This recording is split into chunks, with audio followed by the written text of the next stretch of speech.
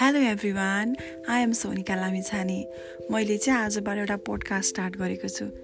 सबैजनाले सुनेर माया गरिदिनुहुन्छ होला। Thank you.